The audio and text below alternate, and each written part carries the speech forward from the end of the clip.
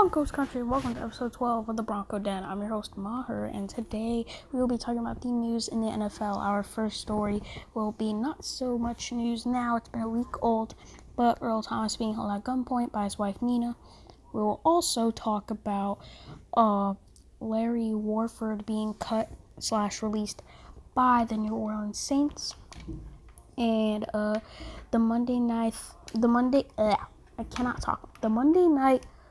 football commentary booth changes that are going to happen because we're going to talk about Joe Tessitore and Booger McFarland being gone from the booth.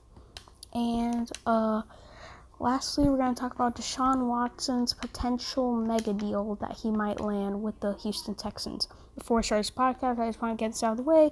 I didn't record a podcast Saturday nor Sunday. I just didn't feel like it. Sunday I was going to do it, then it got late, and then I just was tired, and I went to bed. I didn't want to do it. But more podcasts will be coming on the way. I will be doing a top 15 games for the NFL season. Just breaking down how those games will be, how good they will be.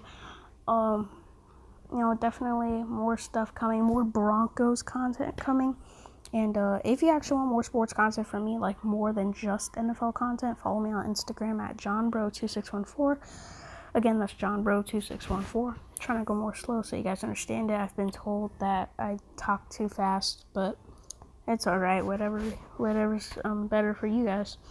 But anyways, let's just get started with Earl Thomas situation, being held at gunpoint by his wife. I'm sure you already know this, but let me just review the situation.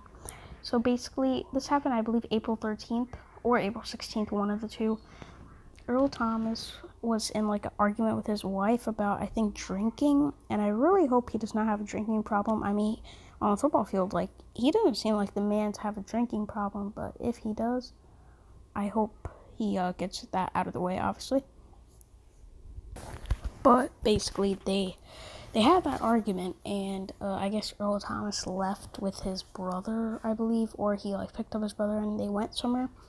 And I guess he left his phone in the house or something, and Earl Thomas's wife picked up the phone, went on Snapchat, and I guess looked at his story, and it showed him with other women, and she got really mad at that point. And then she tracked his location on it, and I don't use Snapchat, but I hear there's some kind of tracking thing on it.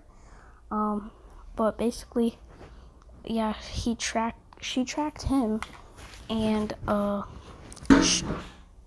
and sorry for that really loud noise if you just heard that, but she tracked him, and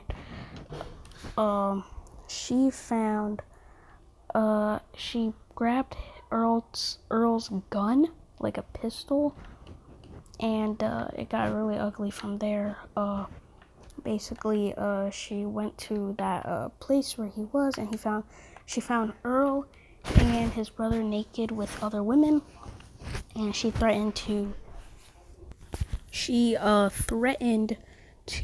kill those women and also Earl's brother, and she literally had the gun pointed at Earl's head less than a foot away. I cannot talk. Nina has already been hit with a penalty, I guess, and she has to stay 200 yards away from him now, and all this other stuff. But Earl actually posted a short little social media post. I don't know whether it's Instagram, Twitter, Snapchat, I don't know, but he basically released a video saying that the day after that video, he said TMZ was gonna release a video, and he was really pissed off because he just, I agree with him. Things like that they shouldn't be let out to the public, but I mean, it is what it is. He said for us to keep them in our prayers, but what are we supposed to pray for? Are we supposed to pray that that she shot you, or I don't know. I was watching That's Good Sports, and Brandon Perno's what are we supposed to pray for, Earl? You should go check out That's Good Sports. Not a sponsor, just a YouTube channel. Anyways, but that was a whole situation. Kind of crazy, but it's been settled down, and the actual event occurred a month ago, so everything's fine now. But I mean, let's just see what happens now in the world. I mean, coronavirus. But anyways, then with the next story, I have left guard. I think left guard, yeah. For the Saints, Larry Warford has been released by the Saints, and it was really shocking because in his he signed a 3-year, $34 million. No, he signed a 4-year, $34 million deal in 2017, and each of the 3 years he was with the Saints, he went to the Pro Bowl. He was a Pro Bowler each of the 3 years. So it's like, why would you cut a 3-time Pro Bowler? But because the reason why was they wanted to make space for Cesar Ruiz, because they want to move him to that left guard spot so they can keep their center that they have right now. My apologies, I don't know his name, and I'm not going to look at it right now. But honestly, teams that could use Larry Warford are probably, I don't know if the Bears can afford him, but the Bears do need some offensive line help. What are other teams that have guard issues? Another team that can use a guard is the Cleveland Browns, possibly San Francisco 49ers. These are just teams that do need offensive line help. Maybe the Houston Texans, although they probably have no cap room, especially since they're gonna have to re-sign Deshaun Watson at least. And yeah, those are just teams that could use Larry Warford. And I also heard why would the Saints draft a center in the first round and let him sit behind Warford? It was just unnecessary, I guess, and they're going all in this year for Drew Brees to try to win a Super Bowl, which I'll give you my Super Bowl predictions soon, maybe in the coming weeks, coming months, I don't know, but I mean, we have a bunch of time during this quarantine, so I could let that out. But again, they released Larry Warford from the Saints, 3-time Pro Bowler during his time with the Saints. Great left guard, but I guess Cesar Ruiz is now going to be the new left guard for the New Orleans Saints. So yeah, that's basically it for that part.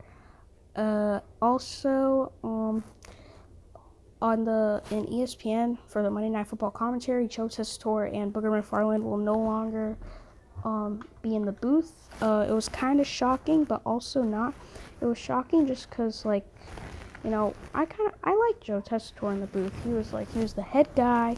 He had the role of how Jim Nantz and people like Al Michaels, the main commentator. But I liked what he was doing. I thought he brought enthusiasm to it. He does also commentate Top Rank Boxing for ESPN. And he does something else, I can't remember. But, Joe, to me, he's a great commentator. Booger McFarland, maybe he should have... Nope, I was about to make a really bad joke. I'm not going to do it. But, But Booger McFarland, he wasn't, in the booth, he wasn't so bad, but also sometimes he just get annoying, I don't know, his voice just annoys me. Sometimes I just cannot stand Booger McFarland in the booth, but it's also not a surprise because they were trying to get Drew Brees, Peyton Manning, and Tony Romo. They lost out on all of them, obviously. Tony Romo signed that mega deal re-signed with CBS on that mega deal contract extension. Drew Brees is already set with NBC, and Peyton Manning just declined the offers from ESPN. It would be sick to see Peyton Manning for ESPN, just because Peyton Manning's my favorite player of all time. He's the reason why I started watching football. He's the reason why I'm a Broncos fan. And ultimately, that's also the reason why I have this podcast that you guys are listening to right now. But other than that's just another thing to talk about another day. But ESPN, I guess they're really trying to change up their commentary for Monday Night Football. Obviously when John Gruden left and Mike Tirico left and Jason Witten came back from retirement, I like Jason Witten in the booth, actually. Jason Witten and Joe Tessitore. Jason Witten, to me, is better than Booger McFarland.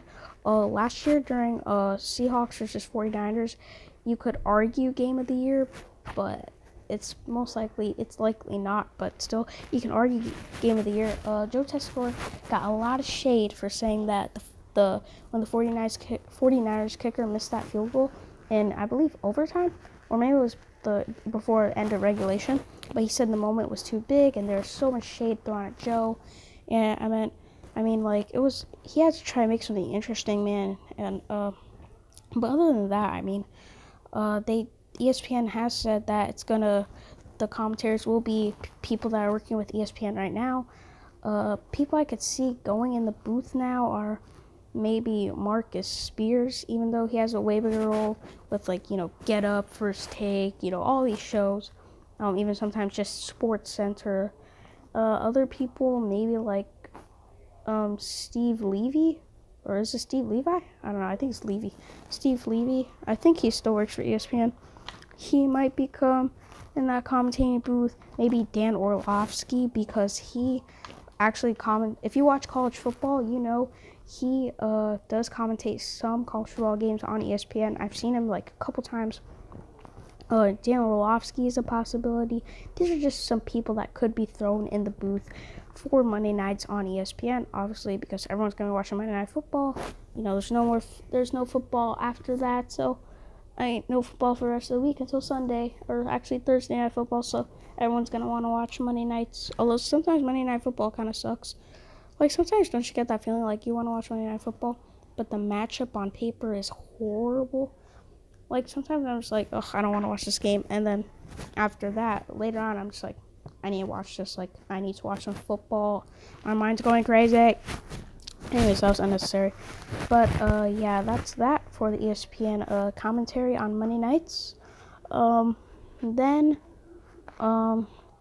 after that, I will also, after this Deshaun Watson news, I will talk about Phillip Rivers' career after retirement. I guess he also has a career set after retirement, just like Drew Brees does.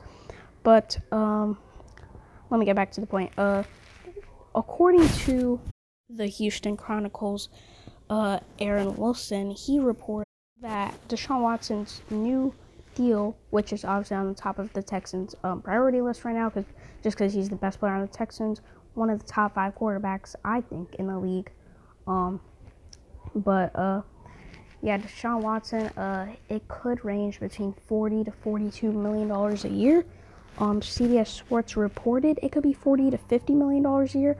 You're looking at a contract that is, with the whole thing, you're looking at a $200 million contract. Now, does that mean Deshaun Watson is worth $200 million? I don't know.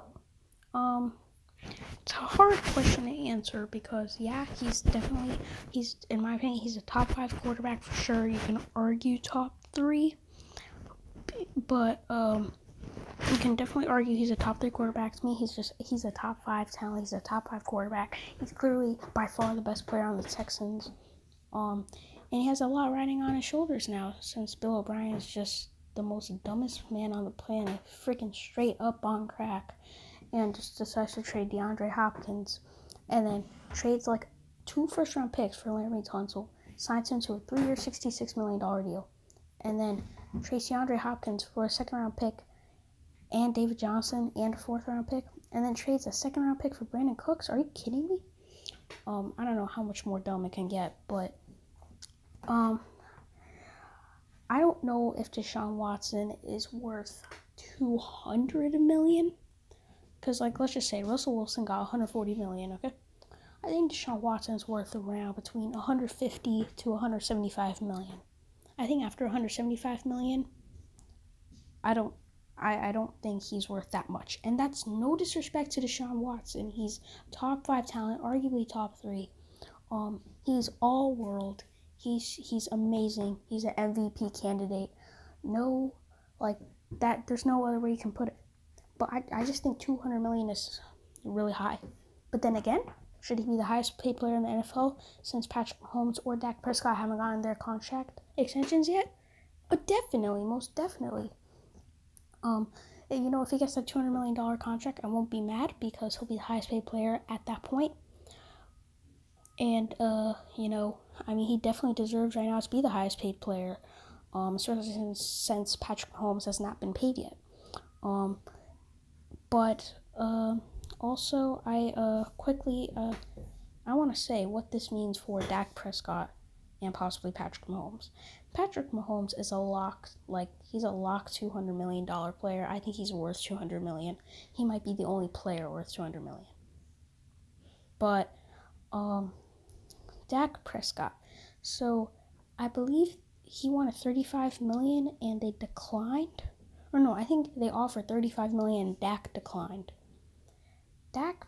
If the Texans paid Deshaun Watson right now, considering Deshaun Watson was drafted a year after Dak Prescott, and they're paying Deshaun Watson first before a lot of people besides Laramie Tunsil, I think this puts a huge stain on the Cowboys for not paying Dak Prescott the money he deserves. Dak Prescott was a 4th-round pick. He deserves $35 million.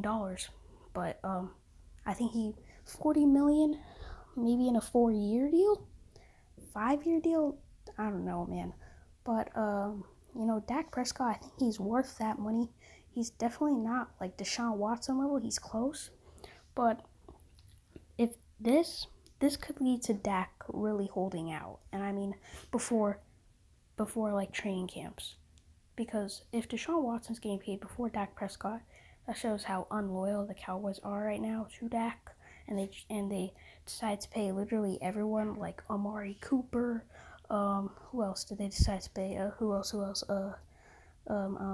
the linebacker's name? What's his name? It's I think Jalen Smith, right? Hold up. Yes, I'm correct. It's Jalen Smith. They also paid Ezekiel Elliott, obviously. Ezekiel Elliott held out and he got his money. This could lead to Dak Prescott holding out and getting his money. I think Dak should feel really disrespected right now, especially since they got Andy Dalton. But, let's not get too off topic here. Let's just focus on Deshaun Watson. I think he deserves all the money in the world. If he gets his contract, I'm happy for him. And hopefully he does well in Houston. And hopefully Bill O'Brien is no longer the GM. Then, with the last piece of news, I just want to include Phillip Rivers. He will be coaching a high school football team once he retires. I don't know where it is. I believe it's like an Alabama high school team. I could definitely be wrong here just because, I don't know, Alabama does not resonate. It's Phillip Rivers. All I know, it's a high school football team. He's going to coach. In his speech for that, he was very emotional. It was kind of weird because I didn't think he'd be like really emotional about that. But, I mean, all the best for Phillip Rivers in the future. But he's a great quarterback. Do I think he's Hall of Famer? That's another topic for another day. I don't think so, which we might talk about that on this podcast. I did recently just do is Eli Manning a Hall of Famer? I could do more of these, but you can go check that out. It's on Podbean. But if you're listening on Anchor, episodes 9 and on, you already know, you get the gist. But Phillip Rivers, I think with the Colts right now, he has a 1-year deal. I think he's going to retire after this year, especially if he has a bad year this year. Oh, he's gone. If they have a good year, and actually a really good year, like maybe 11-5, 12-4, and almost make the Super Bowl, I could see him coming back. Because this Indianapolis team, they now have weapons with Michael Pittman, Jonathan Taylor, Marlon Mack, T.Y. Hilton was always there. They have a solid defense. Excuse me. And the best offensive line in the NFL with Phillip Rivers. I think that's really that's scary, but at the same time, you think, oh, is Phillip Rivers talented like he was with the LA Chargers and when they were in San Diego? I think the Colts are going to go 8-8. And speaking of those divisional predictions, I will be bringing out the NFC West predictions soon. There's just a bunch of NFL topics to talk about right now, and I've kind of put my divisional predictions to the side, especially since now the schedule came out. I'm going to do a top 15 games of the NFL season.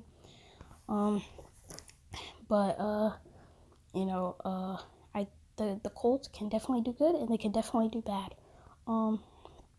Definitely comment below what you think right now about this. What do you think about all the news topics? I guess you guys are supposed to keep your prayers for Earl Thomas and Mina Thomas. Definitely, who do you think should sign Larry Warford?